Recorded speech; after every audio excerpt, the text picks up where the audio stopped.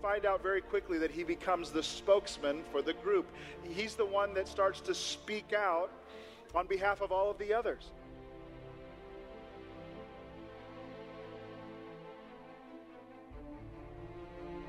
Jesus, the nets are rotting in the boats. We left our income stream. We walked away from our business. You're talking crazy. What are we supposed to get out of this? What are we going to get out of this in the end? And they're all worried, and he just says what they're thinking. Rabbi, I will not fall away. And suddenly Jesus' words flash through his mind. Before the rooster crows twice, you'll deny you even knew me? No. I don't know him. And the sense of failure, I mean, just like Jesus predicted. Where were you? You were supposed to be his rock. I failed him. Now I can't ask him to forgive me.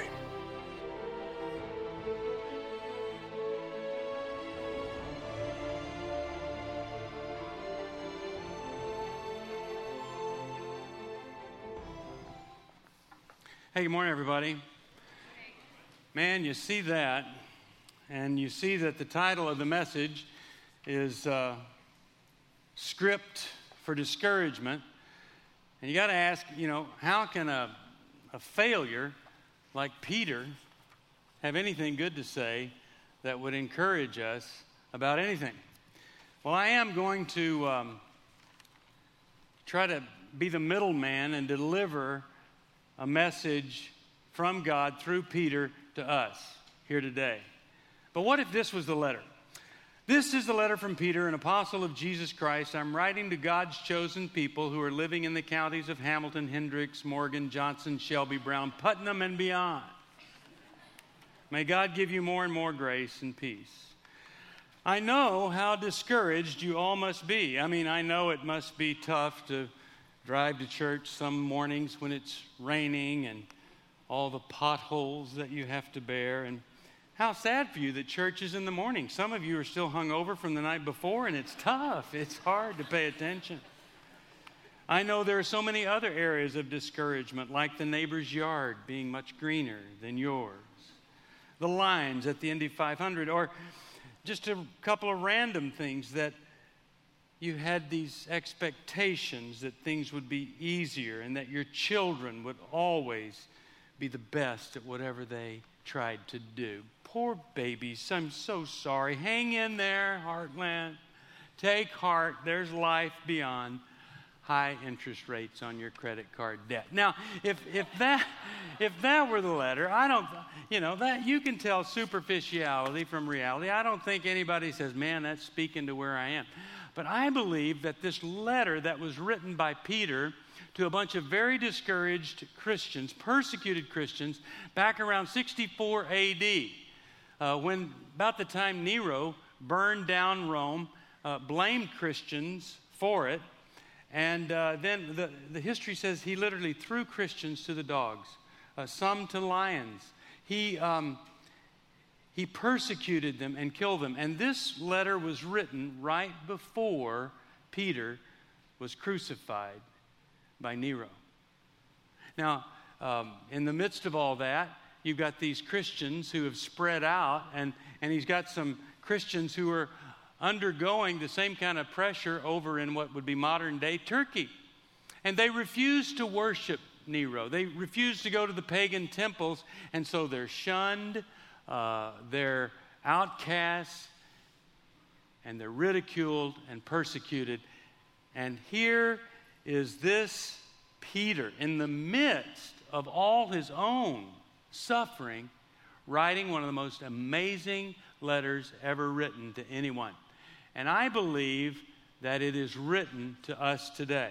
So whatever your financial fiasco or your marital meltdown, your dating disaster, your awful offspring, or your lawless in-laws, I think there is a message for you no matter what the source of your discouragement. It's true that you can go about 40 days without food. You can go about 3 days without water. You can go about 8 minutes without air. But if you don't have hope, None of that really matters. And this day is a great day for hope because it's written by a man who's been there. Have you ever gotten advice from somebody and your first thought was, yeah, easy for you to say? You know, they've got the perfect situation. They're different. Yeah, easy for you to say. Well, it was not easy for Peter to say these things because what he had been going through. He was in the thick of it, and so he knew what he was talking about, and he knew how to rise above it. You know, when I get advice, I want to get it from somebody that's been there. If I want greater sexual gratification in marriage, I don't go to a monk. You know what I mean? I mean, my wife probably say go somewhere. But anyway, I want to go to somebody that's been there. And, I've been telling people, when I tell people I live in Indianapolis, you know what their next question is, right? Have you ever been to the race? Ever been to the Indianapolis 500? I got so tired of saying, no, I've never been to the Indianapolis 500. You know, I just had this horrible attitude. I just started saying, I'm from Indianapolis. And no, I've never been to the race. Well, this year I decided to go to the race so I could improve my attitude and connect with people in a better way. So we went to the race, but before we went, I didn't call somebody who's a surfer in California. I called somebody who knew everything there was to know about racing. Takes his boy Jack down to the Daytona. I mean, all the races, he's there. And since every sermon I preach, I try to include Dr. Dewey in it. That's who I went to for advice on the race. He told us which exit to take, which line to stand in so that we could get there for all the pre-race stuff and hear Sandy Patty sing the national anthem. Well, you know, we get there and here's this exit and people are literally stopped on the freeway, not even moving. And we were very discouraged. But then we remembered what Dr. Dewey said. We remembered that whether it was cancer on my face or advice about the race, Dewey was the one to go to. And we went past that exit to the one he said, no cars there at all. We get in. They've got these lines that are so long because of security, checking out the coolers and stuff. And we get discouraged. But we remember he said, don't go to those lines. Go over here. Go in the middle. And we went over there in the middle and walked right in because of what he said. He had been there. And I'm telling you, we had a great time. I don't know a lot about racing, but I guarantee you some of those cars were going over 100 miles an hour. It was fabulous. Fabulous to see that. Well, you know, Peter had been there, but he was one of these people that had this ability to not sink down into a low level of thinking. There are people who are at this low life level full of guilt, shame, resentment, fear, anger, isolation, addiction, impulsivity, and instant gratification. I wrote about it in The Exceptional Life, a book that no one read. And then there's this high life that you don't even need medical marijuana to experience. It's a higher way of thinking. I think one of the reasons that Heartland has done what it's done is that Darren is one of these high-level thinkers. And so there you've got hope and love, trust, grace, patience, connection, and freedom. And here Peter comes along. He doesn't get engulfed in his circumstances, and he writes them and he writes us this letter of hope. So here's the script for discouragement that he writes about. Well, what is discouragement? Well, it's a 15th century word, and at the core it really means to be disheartened. To have your heart ripped out is what it means to be discouraged, or to have your courage taken from you. Satan wants to take a Christian's courage away and will do anything so that you will not stand up for Christ, just like he ripped away the courage of Peter. He was quite successful at it. So here we are discouraged. Now, why do we get discouraged? Well, sometimes we have some very unrealistic expectations. I was with my mother this week, and she said when she became a Christian, she believed that once you're a Christian, all your problems work out perfectly. There's an answer for everything. You shouldn't even have trials, but if you do, you can wrap it up in a nice little bow at the end. That every trial we have, we ought to be able to experience some victory from. But I'm going to tell you, some people are born into situations where they're going to be there until the rest of their life. Some genetic defect, some endogenous thing that they cannot prevent, they cannot medicate away, it's going to be there. But in the midst of those things, if we have the right expectations, we can endure them better. But if we're sitting around wanting an easy life being a Christian, we have come to the wrong place. Also, we have inadequate resources. Here are the 3 resources that people like to depend on: me, myself, and I. And I've seen people, their whole fortune is wiped out and their marriage is gone, their kids hate them, they're sex addicts or drug addicts, and you ask them, now, what are you doing to help yourself? Well, I'm reading the Bible more and I'm praying a lot more. Now, that is just you using more of your effort. You're dumb trying to create something not dumb in your life. That's what that is. We need to reach out to other people and bring in other resources. There is only one self-sustaining entity in the entire universe, and that is God Himself. The rest of us must have fertilizer and nurturing and water. We need to be pruned, all of that stuff, and we must simply get the resources we don't have. Now, sadly, in the Christian church, people don't get help because there's more shame in getting help than there is in staying in the sin. There's more shame of reaching out and being known than the shame of living the double life. What a sad thing. Listen to this out of Psalms. It says, those who look to Him for help will be radiant with joy. Now, how many people look to the church for help and end up radiant with joy versus rejected, kicked out, ridiculed? And it says this, no shadow of shame will darken their faces. So many people have stepped forward to get help, and their shame is real. Their face is dark with shame, not because of the secular world out there, but what we do in here. I was with Ted Haggard and his wife Gail a couple of weeks ago, and I heard this story that a pastor was sitting across the table from an atheist. Ted Haggard's picture comes up. The atheist says, that's why I'm not a Christian. The guy says, hey, we're not all like Ted Haggard. The atheist says, no, that's not what I mean. Ted Haggard sinned 7 years ago, and he will never, ever be good enough for you guys to change your opinion about him. He'll never work his way back in to ministry. He will always be living in shame. Wow, that isn't what God wants. God wants people to step up, get the resources they need in a shame-free way. And praise God that this is a shame-free, guilt-free zone in this church. If you feel shame, shame on you. Now, there's unresolved regret. There's unresolved regret. We're not forgiving or accepting ourselves and our mistakes. We haven't grieved some things, and so we're still living in the past. And then we have an insecure future. An insecure future. We're not really sure about things because we we have theoamnesia, or we're theoamnesiacs, you could say. We forget what God has done for us. It's so, we just forget. Look what He's brought you through. If you think back, it's so easy to forget. There have been miracles in your life, and you said, man, that had to be a miracle. And then you forget it. You don't write it down. You don't tell it to your kids. We forget. We use circumstantial evidence to judge God. We look at our circumstances and it's just so big and so bad and we feel so rejected. Then we say, well, God must not love us or care about us. Well, the other day I took my son Solomon and my daughter Amelia to Conner Prairie. And we went up in a hot air balloon and they learned a lesson that I hope that they will never forget. And here's what they learned.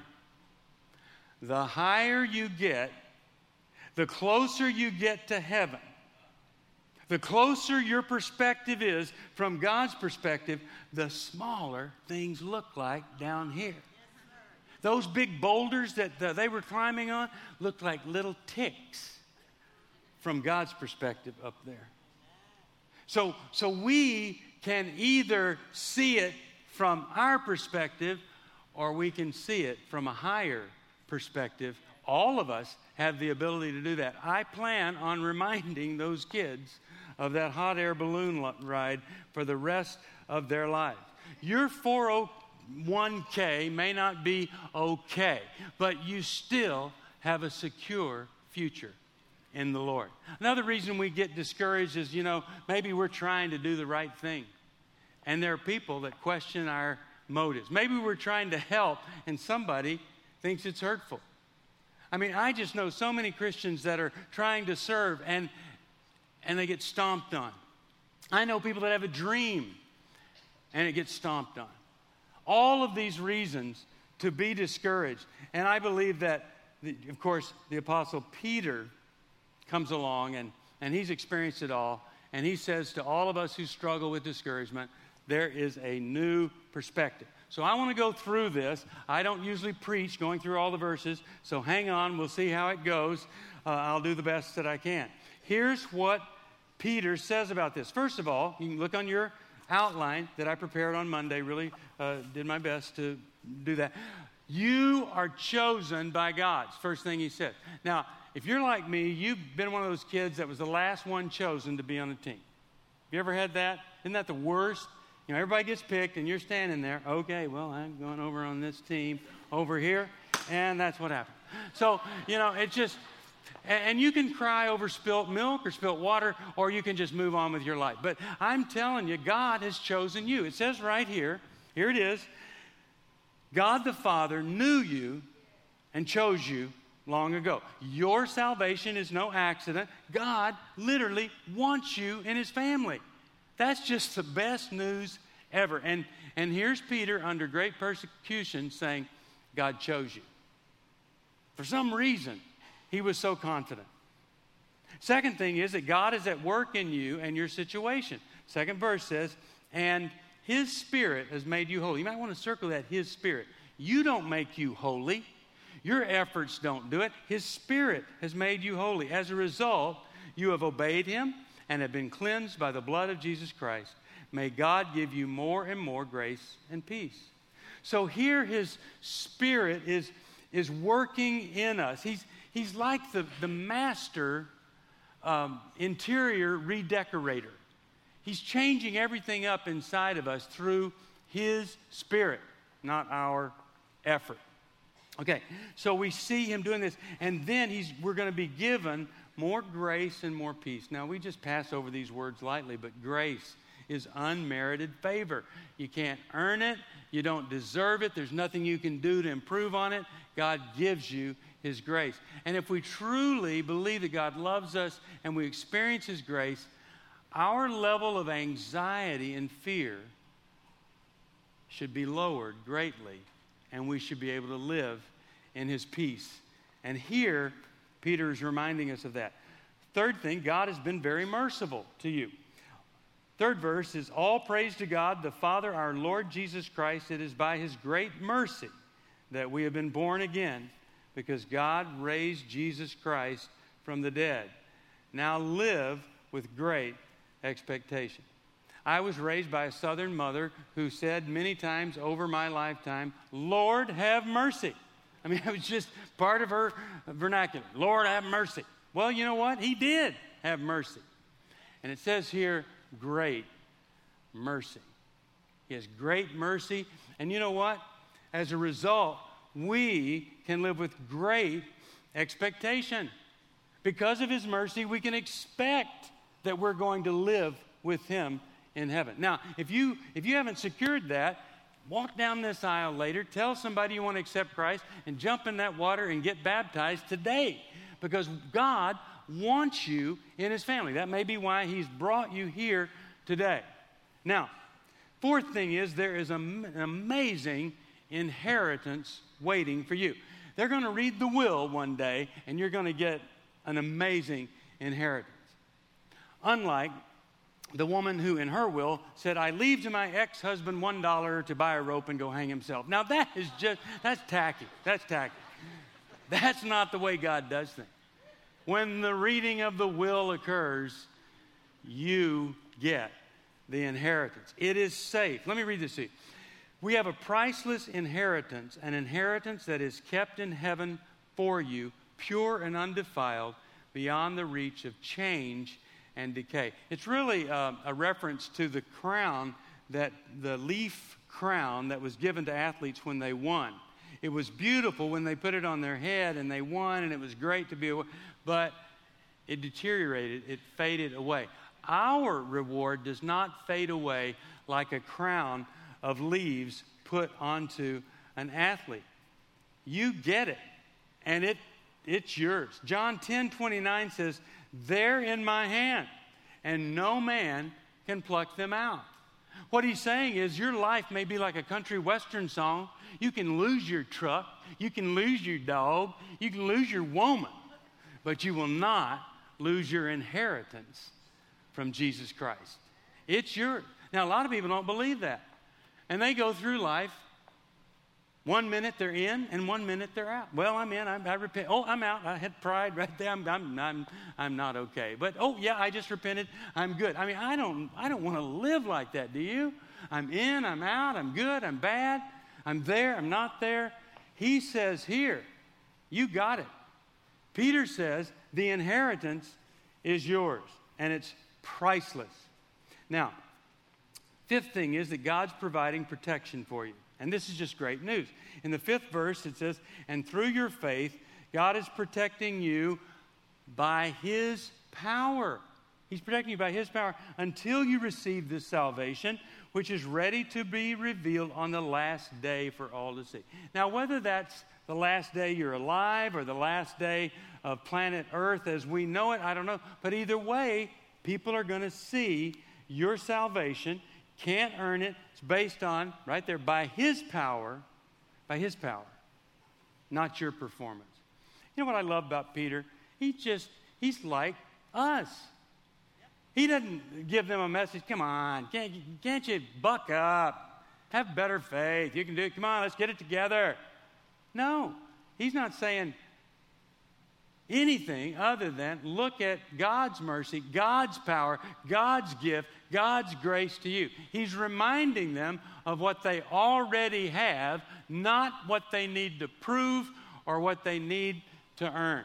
Okay, so then we go on, and we see number 6, and in verse 6, that God knows what you're going through and is using it all for your benefit. That fire around you is being used to purify your life. He says it here, starting in the 6th verse. "So be truly glad, there is a wonderful joy ahead, even though you have to endure many trials for a little while. These trials will show that your faith is genuine. It is being tested as fire tests and purifies gold, though your faith is far more precious than mere gold. So when your faith remains strong through many trials, it will bring you much praise, glory, and honor." So he's saying that, the only way you can purify gold, of course, is you got to heat it up, let the dross come to the top, skim that off, and now you've produced more purity in that gold. Out at Conner Prairie, they heat up that metal that's so hard, and then all of a sudden, once it's heated, they can bend it and mold it and make it into some beautiful stuff. Well, that's what the fire around you is doing. It's purifying you. It's making you moldable and pliable. God is doing that. He's working through you. And it's going to bring you much praise and glory and honor on that day when Jesus Christ is revealed to the whole world. What he's saying is, if you have the eternal perspective, these trials you're going through, small potatoes. Reward, big enchilada. So you can focus on those small potatoes, or you can look forward to the big enchilada. And if you have an eating problem, as I've had all my life, the big enchilada is a lot more desirable than the little small potatoes. Okay? So that's what he's trying to say to us here in this wonderful letter. Now, number 7 says that real faith brings real reward. 8th verse. "You love Him even though you have never seen Him. Though you do not see Him now, you trust Him. And you rejoice with a glorious, inexpressible joy. The reward of trusting Him will be the salvation of your soul." Now, I want to read that with a different inflection. Peter not only is putting these people, not putting them down, he's elevating them above himself. He's saying, Now, he knows that he's seen Jesus, but he's saying, you love him even though you've never seen him, like I have. He's saying to them, though you do not see him now, you trust him. He's saying, man, you guys you're great. You're doing it. Because that's what faith is. It's believing without actually seeing. That's what faith is. So anyway, as a result of all this, we get a reward. There's the Old Testament, the New Testament, and I think maybe if there's the Third Testament, it's going to have 2 words in it. You win. You get it. That's it. That's all it needs to say. You win. You get heaven. Oh my goodness. These poor skeptics that don't think that it's worth believing, or these poor people that don't think that living the Christian life is worth it at all, they're going to miss the big deal. And it's going to be amazing. You win. Now, number 8, you're living in a very special time. Verse 10 says, this salvation was something that even the prophets wanted to know more about when they prophesied about this gracious salvation prepared for you. They wondered what time or situation the Spirit of Christ within them was talking about when he told them in advance about Christ's suffering and his great glory afterward. Notice they say the Spirit of Christ is talking about Christ. So they're really saying, here's God, here's the Spirit of Christ, the Holy Spirit, and then here's Christ over here. Can you imagine 2 prophets talking to each other saying, man, this is going to be incredible. And the other prophet saying, I know. He revealed it to me too.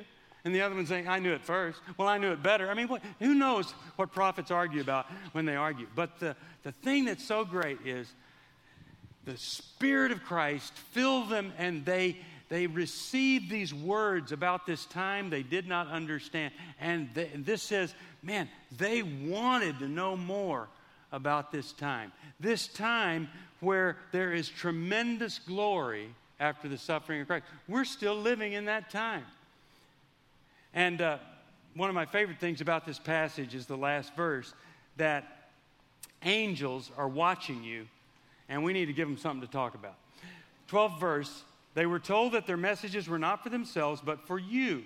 And now this good news has been announced to you by those who preached in the power of the Holy Spirit sent from heaven. Here it is. It is also wonderful that even the angels are eagerly watching these things happen. I just think that is the coolest thing ever, that these angels are up there. They probably go through decades and centuries where not much going on. But man, you look at what's going on now. They are watching.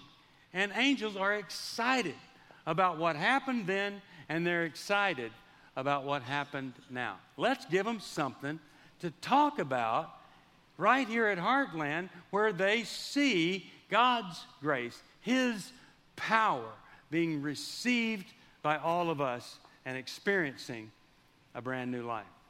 Now, from all of this, I've come up with a 3-part prescription. It's very sophisticated. So hang in here with me. Number 1, get a new view. If you are discouraged, get a new view. See things from a different perspective. There's this wonderful man in Tel Aviv who did the right thing. His name's Simon Shokin. And he did a right thing through the criminal justice system. Now, the criminal justice system makes mistakes all the time. We know that. I was reading yesterday about a man who had the ankle bracelet installed to be under house arrest so that he would stay in his home. And so they affixed it to his leg. Well, it was his prosthetic leg that they put it on. And so he just parked his fake leg in the closet, and on crutches, he's out there having a great time. Anyway, they make mistakes. We're all human.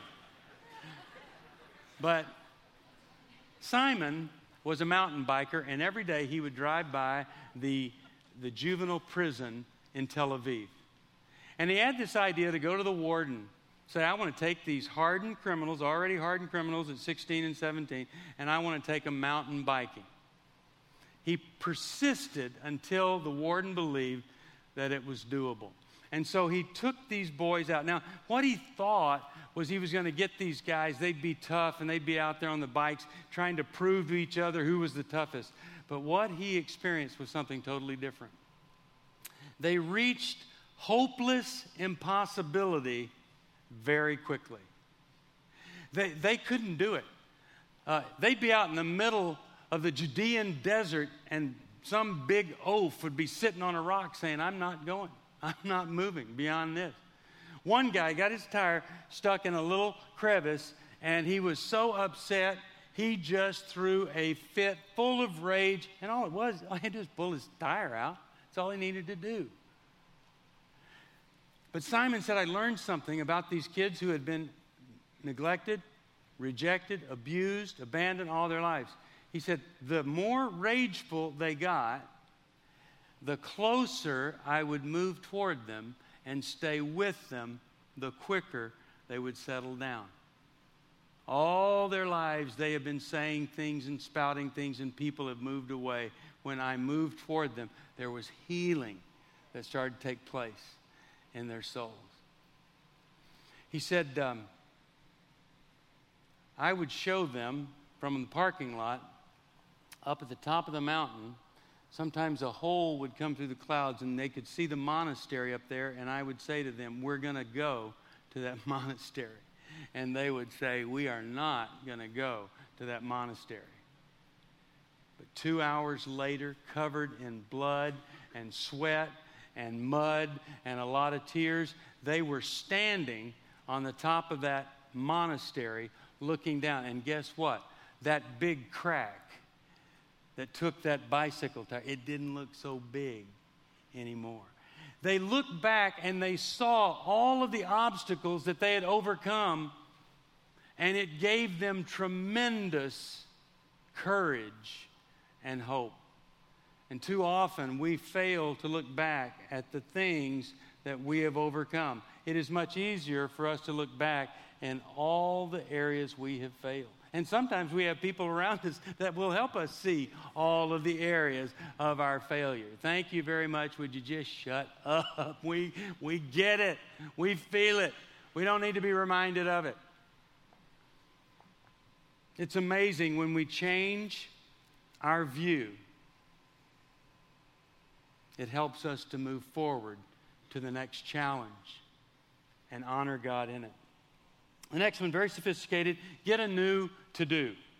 Now, this is not, don't mistake it for a new do. Some people do need a hairdo, but this is a new to-do. We need to start doing some different things and doing them in different ways. We need to connect with other people rather than isolate. And we need to believe. And we need to join a support group if that's what we need to do. We need to get support. Whatever it is, we need to do things differently than we've done before. If more Bible study and more prayer hasn't done it, like financially, get in the class for Wednesday night. Be willing to do some things in a different way so that we experience what God has for us. And then thirdly, we need a new few. We need a new few people around us. Iron sharpens iron, and dumb creates dumb. That's just reality. And some people have no iron around them to sharpen. This is what I love about small group. You come together with few people that are on your team. You're studying the Bible. You're praying together. You're in community. That's the few, I think, that God wants us to start with. And I just got to tell you, I went years never being in a small group. I'm in a small group. I absolutely love that small group. It really is where you experience the kingdom of God. Now, some of you, you got that little fuzzy red strawberry with the Santa Claus beard on it growing in the box of strawberries, right? You know that. And you know that if you don't get that little thing out of there, all the strawberries are going to look like Santa Claus with that little white fuzzy beard. Some of you need to throw some people off your balloon. You've got some people that are unhealthy, and you need to get them out of your life. Absolutely. Set some boundaries. And you need to invite some other people. to take the ride with you. So we need to get a new few. One of the boys, 17 years old, he was at age 8 shipped off on a boat to Tel Aviv with no one to greet him, no family, nothing, told to make your best at age 8. Imagine that. So he ends up on the street, ends up being one of the more formidable gang members, and he, in the past 7 years, had spent his life either on the street or in prison. And he was on one of these bike rides, and they rode to the very top, and they looked down, and there was the Dead Sea below them. And this boy, who had been such a failure, who had been so disillusioned with life and so full of anger, he looks out and he says to Simon, "This makes me feel like I could do anything with my life." Simon began to cry because the place they were looking at was right above the Jordan River, where Joshua had led those Israelites out of their wilderness and into the land of promise. When we get the perspective that God has, we don't have to live in our wilderness of doubt and struggle and fear.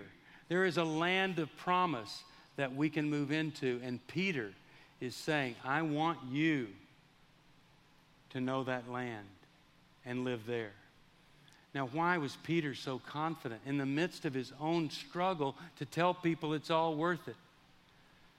Well, Peter had known Jesus. Peter had watched this man heal people, bring people back to life, feed thousands with a little bit of fish and some bread. He had loved Jesus. You think your divorce is hard to get over. Imagine the Peter who divorced himself from Christ and felt so bad when he did. He watched Jesus hang on a cross and die. Watched him be tortured before he was killed on that cross. And watched him be put in a tomb. Peter watched him at this dark hour be put in a tomb and a stone rolled away. Peter saw that. And then a few days later, he would have breakfast with a risen Jesus. This is the man who walked on the surface of the sea with Jesus, the only one who ever did that. And he was confident that it would all be worth it because he had not only walked on the surface of the sea, he had watched the real resurrected Jesus come face to face, eye to eye with him and many other people. And then on an amazing day that I think would have been astounding to witness, he watched this Jesus ascend into heaven above the clouds. Can you imagine what that must have been like? Well, of course, when you see Jesus risen and then ascending, you can write a letter to you and say, be confident. Don't be tripped up by the small potatoes in your life. And then Peter would be filled with the Holy Spirit, and he would preach a sermon that would launch a movement that we're still a part of today, the church. He had been empowered by the Holy Spirit. He had been transformed. He had been restored by Jesus on the banks of that sea where he had walked on the water. No wonder he could be so positive, so encouraging in the midst of despair. I'm just the middle guy today. And I believe God wanted you to hear that no matter what you're facing, there's some tremendous, tremendous good news. And even as Peter felt the death, the imminent death coming his way, he could be that courageous. So here's what I'm hoping you leave here with today. To know that God chose you, and he knows you, and he knows what you're going through. That's what I'm hoping you'll leave with. God chose you, he knows you, and he knows what you're going through. And he's using those things that we hate, he's using them to change us and draw us closer to him. And for everyone who believes in him, there is an inheritance, secure, safe, undefiled. And when the big reading of the will comes, it's all yours. And if you don't know that it's all yours, get down here, accept him, get in that water, get baptized, and let's get on with life, because there's a lot that we can rejoice about. Amen? Amen. All right, let me pray for you. Oh, God, our problems are real, and you're realer. So help us to focus on you, God, and all that you've done for us, all that you want for us, Lord. In your name I pray. Amen.